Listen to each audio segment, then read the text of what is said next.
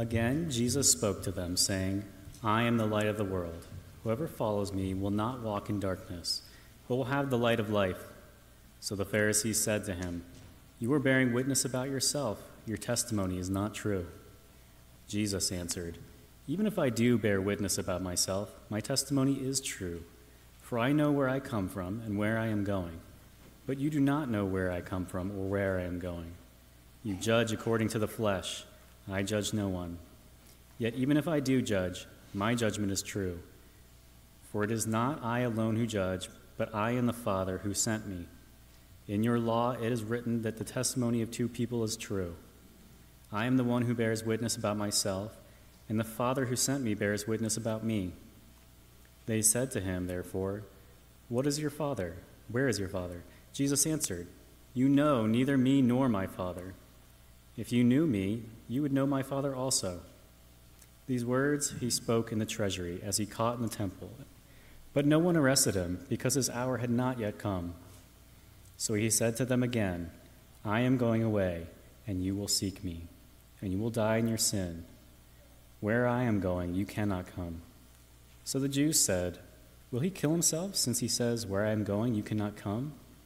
He said to them, You are from below, I am from above. You are of this world, I am not of this world.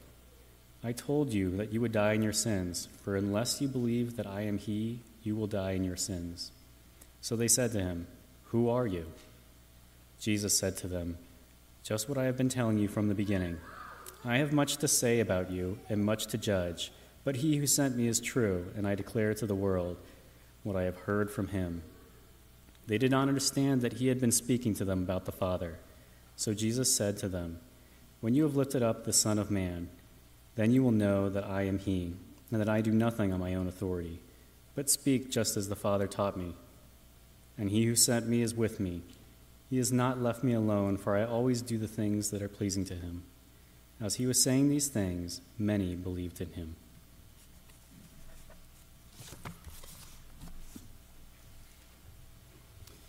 Great. Well, thank you for reading for us, Isaac.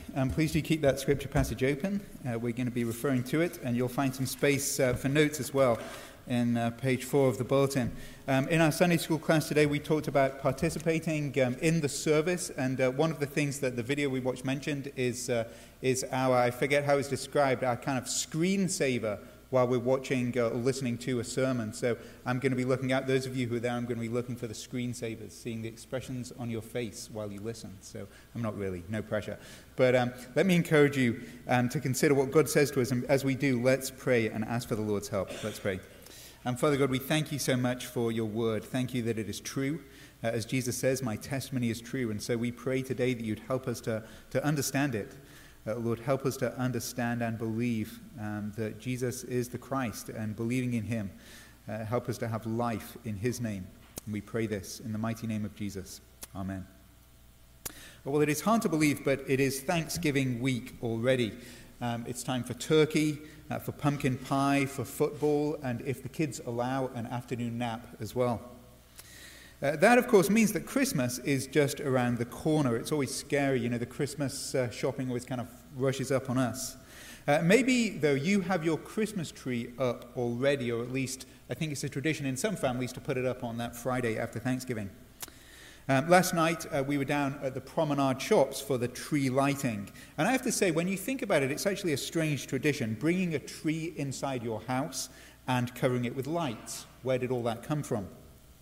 Well, apparently it began back in Germany in the 1500s. That's kind of how it made its way to Pennsylvania. I think the first Christmas tree was in Pennsylvania in the United States sometime around the 1830s.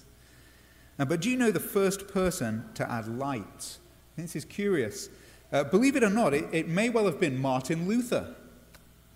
Not only did he rediscover the biblical gospel and kick off a Reformation, he also started a good Christmas tradition that we continue today. For over 500 years, Christmas lights have been a thing, and over the years they've multiplied. I'm not sure what Martin Luther would have thought to all of the various light displays that dominate our neighborhoods or our businesses. With lights all around, though, it's very easy to miss where this idea of Christmas lights comes from. We take them for granted. Like many traditions, amid the Christmas rush, we miss the reason and what this points to. Why did anyone ever associate lights with Christmas? It's not just because it's dark. No, it's actually because of the passage that we just read this morning. Jesus said, "I am the light of the world. Whoever follows me will never walk in darkness." And now Jesus obviously is not talking about literal lights. Jesus didn't come so that we could enjoy lights on the parkway. He's telling us something we already know, that this world is a very dark place. It's full of sin, it's full of sickness, it's full of suffering. It's a world full of chaos, a world full of conflict. All around us, behind the facade of Christmas lights, people are facing the darkness of death, of discouragement, of despair. I'm not trying to be a Scrooge and ruin your holidays, but let's face the facts. For many people, this is an incredibly challenging time of year. There's so much darkness in the world, and why did Jesus come? Well, as the light of the world, he actually came to deal with it. And in our text, we see how Jesus does this in two ways. What does it mean that Jesus is the light of the world? Well, our text points us to the fact that he's the light of the world in two senses. Firstly, Jesus' words overcome our confusion. The light of Jesus' words overcome our confusion. And secondly, the light of Jesus' work overcomes our condemnation. The light of Jesus' words overcome our confusion. And the light of Jesus' work overcomes our condemnation. And that is what Christmas is about. In fact, it's what Christianity is about. And so let's not miss what the Christmas lights all point to.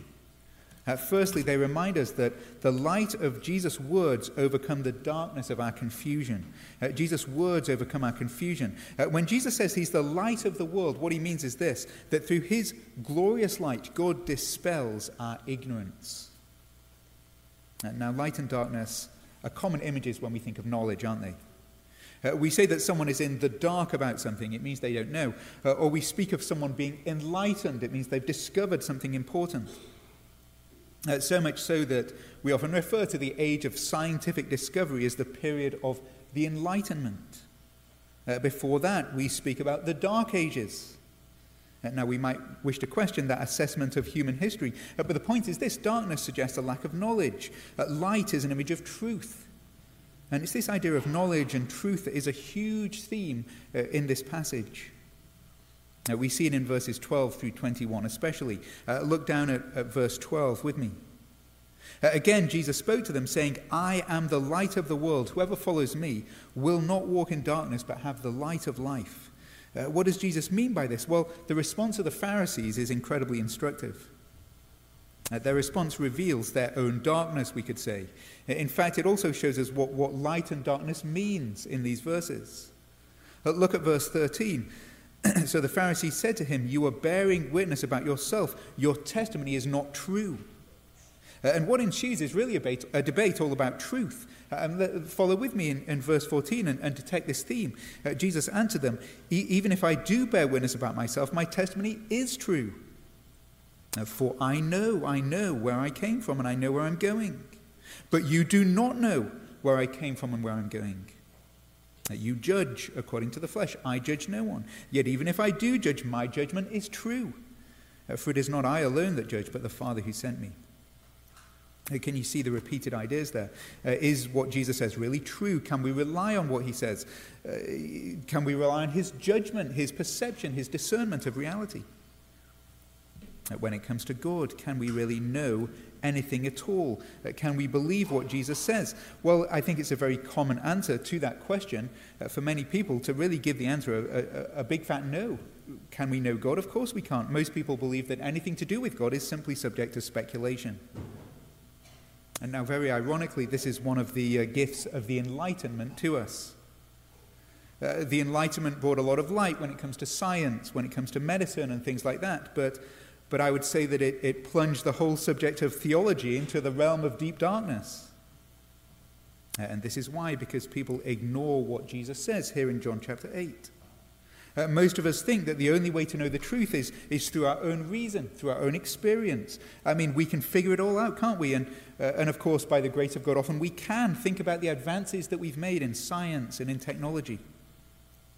It isn't only the Christmas lights that would shock Martin Luther, is it? Imagine he traveled through time and came today. I mean, what would he make of your cell phone?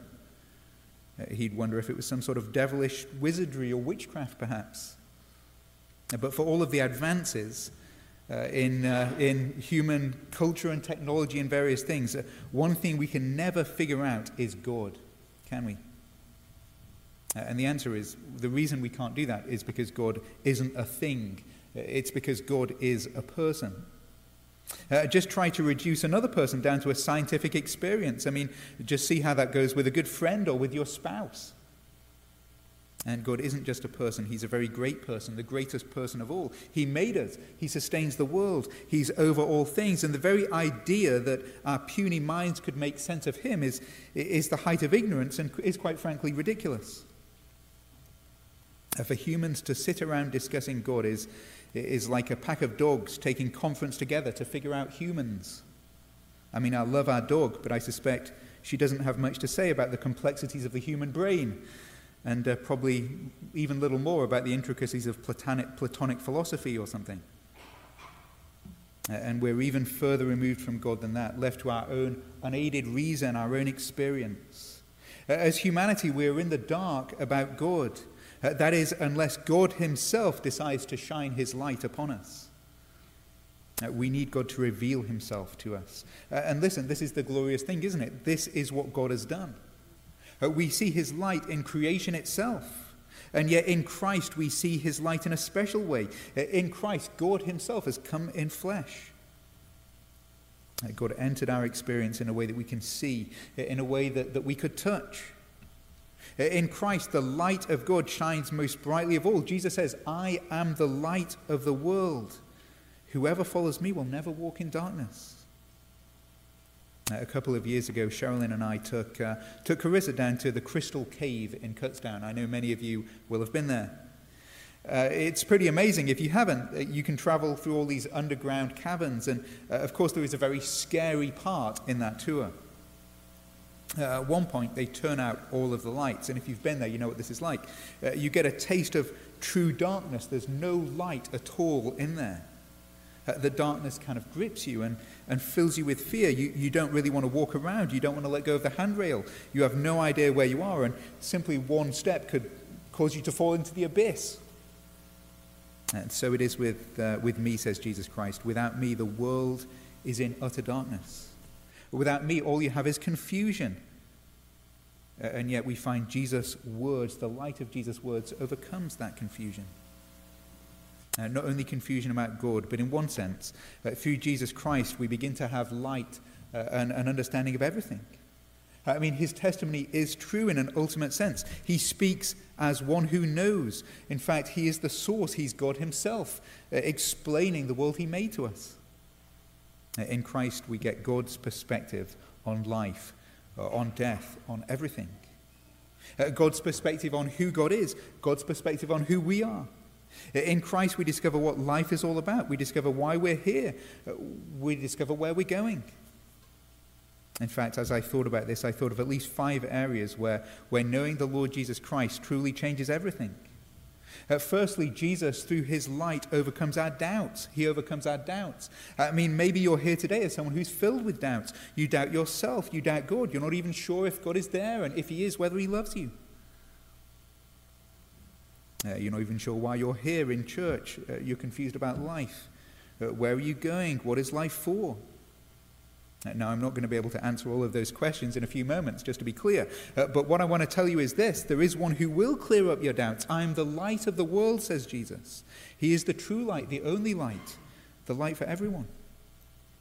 Without him, you will be walking in darkness. You'll just be circling around and around all of life's most important questions. And even as Christians, the darkness of doubt can set in, can't it? And when that happens, what do? Well, we have to come back to Christ. We need to return to him and to the light of his word. If you're struggling with doubt right now, let me encourage you. Let me even make a suggestion. Over Christmas, spend some time reading one of the Gospels. Become re-familiar with the Lord Jesus Christ. Read a chapter of John's Gospel, just a chapter every day. That will take you through 3 weeks. Start off on December 1st, and then there's even a couple of days if you want to skip one. Read about the Lord Jesus Christ, his compassion, his kindness. Listen to what he says about himself. Listen to what he says about you. Look at the extent he was willing to go to rescue you from your sins. And Jesus is the light that clears up our doubts. But listen, Jesus is the light as well, in that he gives us great discernment. He gives us discernment. What do I mean by that? Well, I'm talking about differentiating truth from error, separating fact from fiction. This is one of the big challenges from our time, isn't it? In fact, I was just reading an article about the threat of deep fakes. You know, realistic-looking videos of famous people or politicians saying things, but really they were made up. It was all AI-generated.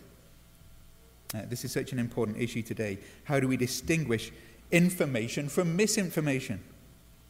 Read the news today, and you're struck, aren't you, by just how much the reporting differs from the source that you go to.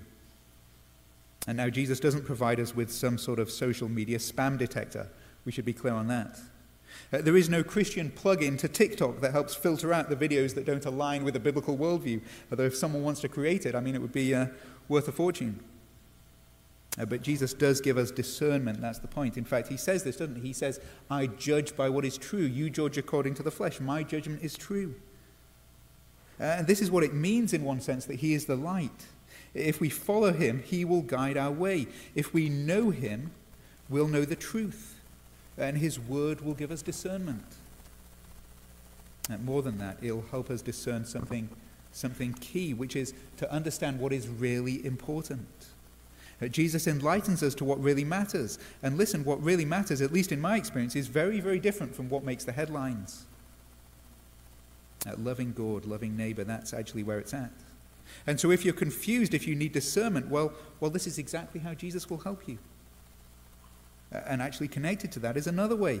He gives us light to our doubts and light for discernment, but he also gives us light in our decision-making. Again, Jesus isn't going to tell you in the Bible who to marry or which job to take. But Jesus is God. Jesus made you. And he does tell you what life is about. He tells you what life is for. As I've already said, Jesus lays out God's priorities for you. And maybe you're facing difficult decisions right now. And my comment to that is, don't face that alone.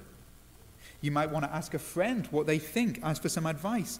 But why not ask the God who made you? As we're facing challenges in life, we need the light of Christ. But we need the guidance of the God who made us. And even as we face those things, we also need his help in another way, don't we? We need his help when it comes to depression or despair. That's also where the light of Christ can help us. When we're challenged with deep darkness of depression, this came out, I think, so well in what Amy shared. We need the light of Christ to help us see up from down and left from right, to help us get some perspective. When you're feeling so depressed, it's very difficult to get any sense of reality at all. It feels like you're in a dark cave. You're down there in those crystal caverns again, and there's very little hope that you'll ever get out of there. In my experience, when you're depressed, your very perception of reality begins to be skewed. Even your relationships begin to become twisted. Your very closest friends begin to appear like enemies. How does the light of Christ help you at such times? Well, let's be clear. This kind of depression is something that many Christians do go through. And yet, how does the light of Christ help? Well, amid the darkness, often Christ is the only thing that you can cling to. You can't trust yourself. You can't trust your own judgment of how the world really is. But you can trust him. And rather than let your feelings be your guide, you can let the light of Christ begin to guide you. And likewise, the light of Christ not only helps with our doubts and with discernment and decision-making or with despair, but the light of Christ also saves us from danger. The world is full of danger. Dangers to our physical health, dangers to our souls. And when you think about it, it's very easy to live in fear, isn't it? Fear for ourselves and perhaps even more, fear for our children. And that's what darkness does. It fills us with fear. As I said at the start, you rarely hear people being scared of the light. Do you know people are scared of the dark because it brings with it this sense of the unknown? When we can't see, our minds fill in the blanks. We create all kinds of scary monsters under the bed and in the closet. We see something evil lurking behind every shadow. And when the light comes, our fears subside. Why? Because now we see things clearly. Now we know the truth. The world we live in is full of ignorance. It's full of fear. What does Jesus say to this? He says, I am the light of the world. Whoever follows me will never walk in darkness. In Christ we see God's goodness and grace and mercy. We see that someone loving, someone all-powerful, someone wise is in charge of the world. And we see his perfect love that Scripture tells us drives out fear. And so are we confused about who God is and what God thinks? Are we unsure about where to go in life and why we're here? Are we fearful that no one really is in charge? That the world is just hurtling out of control around us? Are we unsure what God is doing? Are we unsure where we stand with him? Well, if we want to know the truth about God, Jesus is the one we need to look to. He is the light of the world. He alone can provide us what we need. He alone provides us the light of God's guidance. He alone dispels the darkness of our ignorance. That's what Jesus means when he says, I am the light of the world. And this is what the Christmas lights are all about. They show us that Jesus' word overcomes our confusion. But secondly, John 8 also tells us this. And this second point, I think, perhaps might be even more important. That the light of Jesus' work overcomes the darkness of condemnation. The light of Jesus' work overcomes the darkness of condemnation.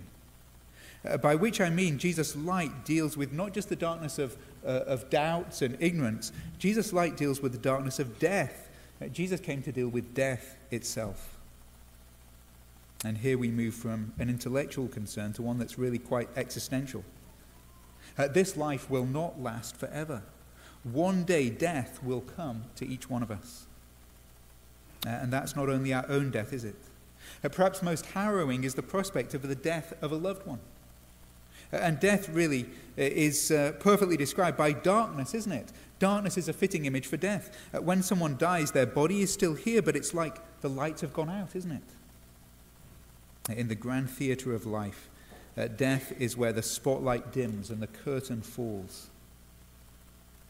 And this darkness of death casts a shadow on the whole of life. I mean, this is something you discover if you read the Old Testament book of Ecclesiastes. And now maybe I'm not going to recommend Ecclesiastes for Christmas reading. Maybe that really might discourage you and spoil your holidays. Meaningless. Everything is meaningless. I mean, what a motto. But what is it that renders everything meaningless? Well, the author is clear. Death. Death nullifies our accomplishments. Death severs our closest relationships. Death reveals there's no point in living for stuff, because when you die, you can't take it with you. But doesn't it also challenge us, even when we live for the good things? I mean, when you die, what is going to happen to all of those good memories? And in 50 years, 100 years, 1,000 years, let's be honest, the small life you've lived, is it really going to have made much of a difference? Death really is darkness. It's the great veil that's over human life. And some of us experience this, maybe over the holidays in particular. The Christmas light seems so much dimmer due to the loss of someone that you love. Your own poor health or the poor health of a loved one causes you to question whether you really want to share the holidays together, whether there's very much to be thankful for, very much to enjoy. Death is like darkness. But what we see in John 8 is this, that actually death itself isn't even our biggest problem. Jesus challenges us in John 8 to question this. We all die, yes, but what happens afterwards? You see, according to Jesus, the problem is not death. The problem actually is not that death is the end. The problem really is that death is not the end for every single human. All death does is usher us into eternity. And what awaits us there? It's an important question, and I think it's one that we all ask almost instinctively. What happens when we die? It's a question that's wired into us to ask as kids, although most of us suppress that question as we grow a bit older, don't we? And then we grow older still, and the question comes back with a vengeance. As we face our own death, we want to know what comes afterwards, what comes next? Where will death take me? It's like the story I heard of an unbelieving parent who tried to explain death to their child. A family member had just died, and the young child asked, well, where is Granddad, or something like that? Oh, this parent said, he's been buried, and now he's there, his body's there, feeding the plants. The child looked at them for a moment and then screamed and ran out of the room, yelling, "I don't want Grandad to be plant food." Because every child knows that death is not the end. And so we need to listen to these words of Jesus Christ with the attitude of little children, don't we? And they are sobering words. In fact, I think we could say verse 21 is perhaps R-rated. Take a look at verse 21 with me and see what Jesus says about what happens after death. Verse 21, so he said to them, "I am going away, and you will seek me, and you will die in your sin. Where I am going, you cannot come." You will die in your sin. Jesus repeats this, doesn't he? In fact, he says it 2 more times there in verse 24. "I told you that you would die in your sins, for unless you believe that I am he, you will die in your sins." What does Jesus mean by this? I mean, the answer actually is clear from the second phrase in verse 21. "Where I am going, you cannot come." And now, where is Jesus going? That's what the leaders ask, isn't it? They're not picking up what Jesus is putting down. What do they think? Well, they consider maybe Jesus is suicidal or something. And of course, the great irony is Jesus is talking about his death, not his death at his own hands, but actually at the hands of the people he's speaking to. But where is Jesus going in this ultimate sense? Well, we find out later. Jesus is going to the Father's house. He's going via the cross, for sure. But why is he going there? Well, he's going to prepare a place for us. He's going to the Father's house to prepare a place for everyone who trusts in him. And so what does Jesus mean when he says, "You will die in your sins, where I am going, you cannot come"? Well, actually, I would suggest this might be one of the most shocking verses in the whole Bible.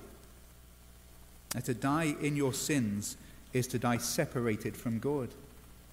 It is to die in such a state that the gates of heaven are closed to you. And this is the true darkness. This is the darkness that faces every single person. This is the real sting of death. Death will thrust us into eternity, into an eternity for which we are completely and utterly unprepared. You see, all of us sin, all of us disobey God. God made us and loves us. He's the loving ruler of the world, but all of us, every single one of us, turns our backs on him. We don't live his way in his world.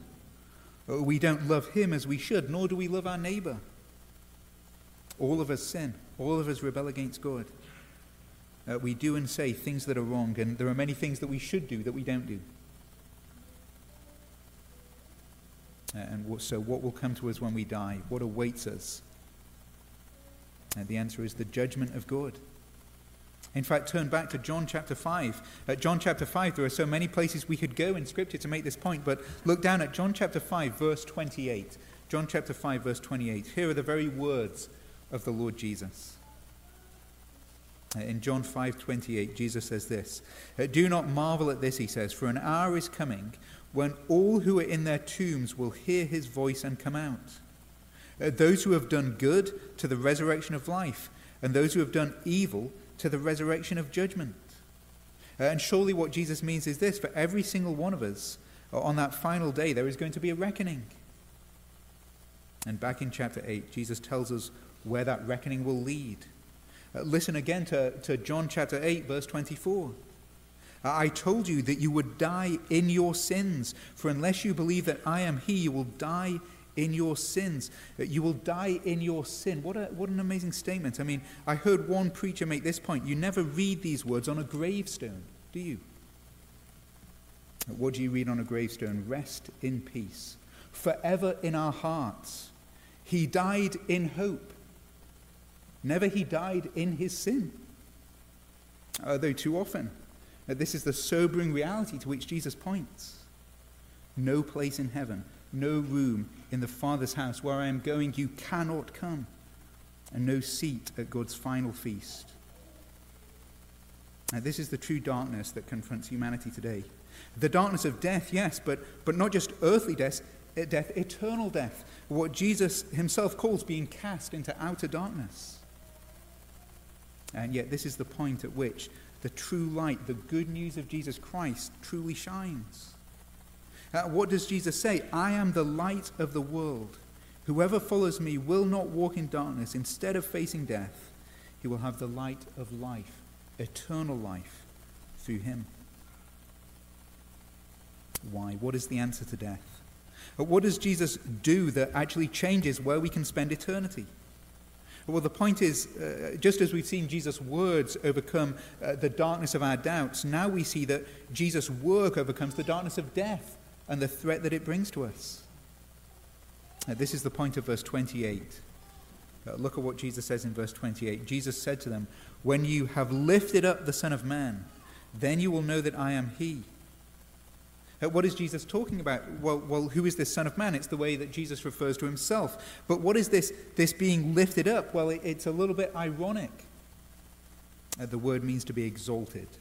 And yet there is no doubt that Jesus is referring to his crucifixion. In fact, for another cross-reference, turn back to chapter 3, John chapter 3 with me. Because Jesus has used this phrase before. And as you turn back there, let me explain something about the context. I've been holding this back, but it's interesting to note where Jesus spoke these words, "I am the light of the world." In Jerusalem, they're celebrating a great religious feast. Jesus was attending in Jerusalem the Feast of Tabernacles. And now the Feast of Tabernacles had all kinds of traditions, just as we do for Christmas and Thanksgiving. It was a festival where there would be a celebration focused on light. The city would be plunged into darkness, and a light would be paraded through the streets. And what is Jesus saying? Well, he's saying, look at that light. That light is me. But of course, we need to remember what that feast pointed back to. That feast looked back to God's provision to Israel in the wilderness. As Israel celebrate God's provision in the wilderness, what does Jesus say? Well, he's already said something important back in chapter 6. Jesus said he was miraculous bread, God's provision from heaven. Then in chapter 7, he said another thing. He said that he alone can provide living water. And now he says he's the light of the world. He's the one who guides his people like a pillar of fire or a pillar of cloud through the darkness of the wilderness. And now he tells us he's going to be lifted up. It's another reference to Moses, isn't it? Look down at John chapter 3, verse 14. As Moses lifted up the serpent in the wilderness, so must the Son of Man be lifted up, that whoever believes in him may have eternal life. Just as the serpent turned away the curse, so Jesus has come to die, to turn away the curse from us. In fact, the very next verse makes the point, doesn't it? For God so loved the world that he gave his only Son, that whoever believes in him should not perish, but have eternal life. For God did not send his Son into the world to condemn the world, but in order that the world might be saved through him. Can you see what Jesus means? Unless you believe in me, you will die in your sins. Apart from my salvation, where I'm going, you cannot come. Apart from Christ, we're in the dark about God. But even worse than that, apart from Christ, we're estranged from God. And what awaits us is his wrath and judgment. But Jesus is the light of the world. And the reason he came is to overcome our darkness. And so we need to remember this, don't we, when we light up our Christmas trees. That this is what the light is all about. It's not just about creating a fuzzy feeling, a nice Christmas mood.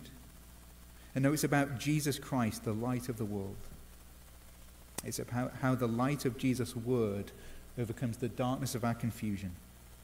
And it's about how the light of Jesus' work, his work on the cross, overcomes the darkness of God's condemnation against us. And so will we come to him? Will we believe in him? Will we follow him? Or are we content to live in darkness? Will you come to him and know the light of life today? In fact, let's go to him now. Please bow your heads and let's pray. Father God, we thank you so much for the light of life that we have in Jesus Christ. We thank you that through him we can know you, we can know the truth, that his testimony is true, and we thank you that in him you have overcome the darkness of death. We thank you that we can know forgiveness and life through him, and so we pray that you would work in each of our hearts today. Help us to believe in him, help us to follow him, and we pray all of this in Jesus' name. Amen.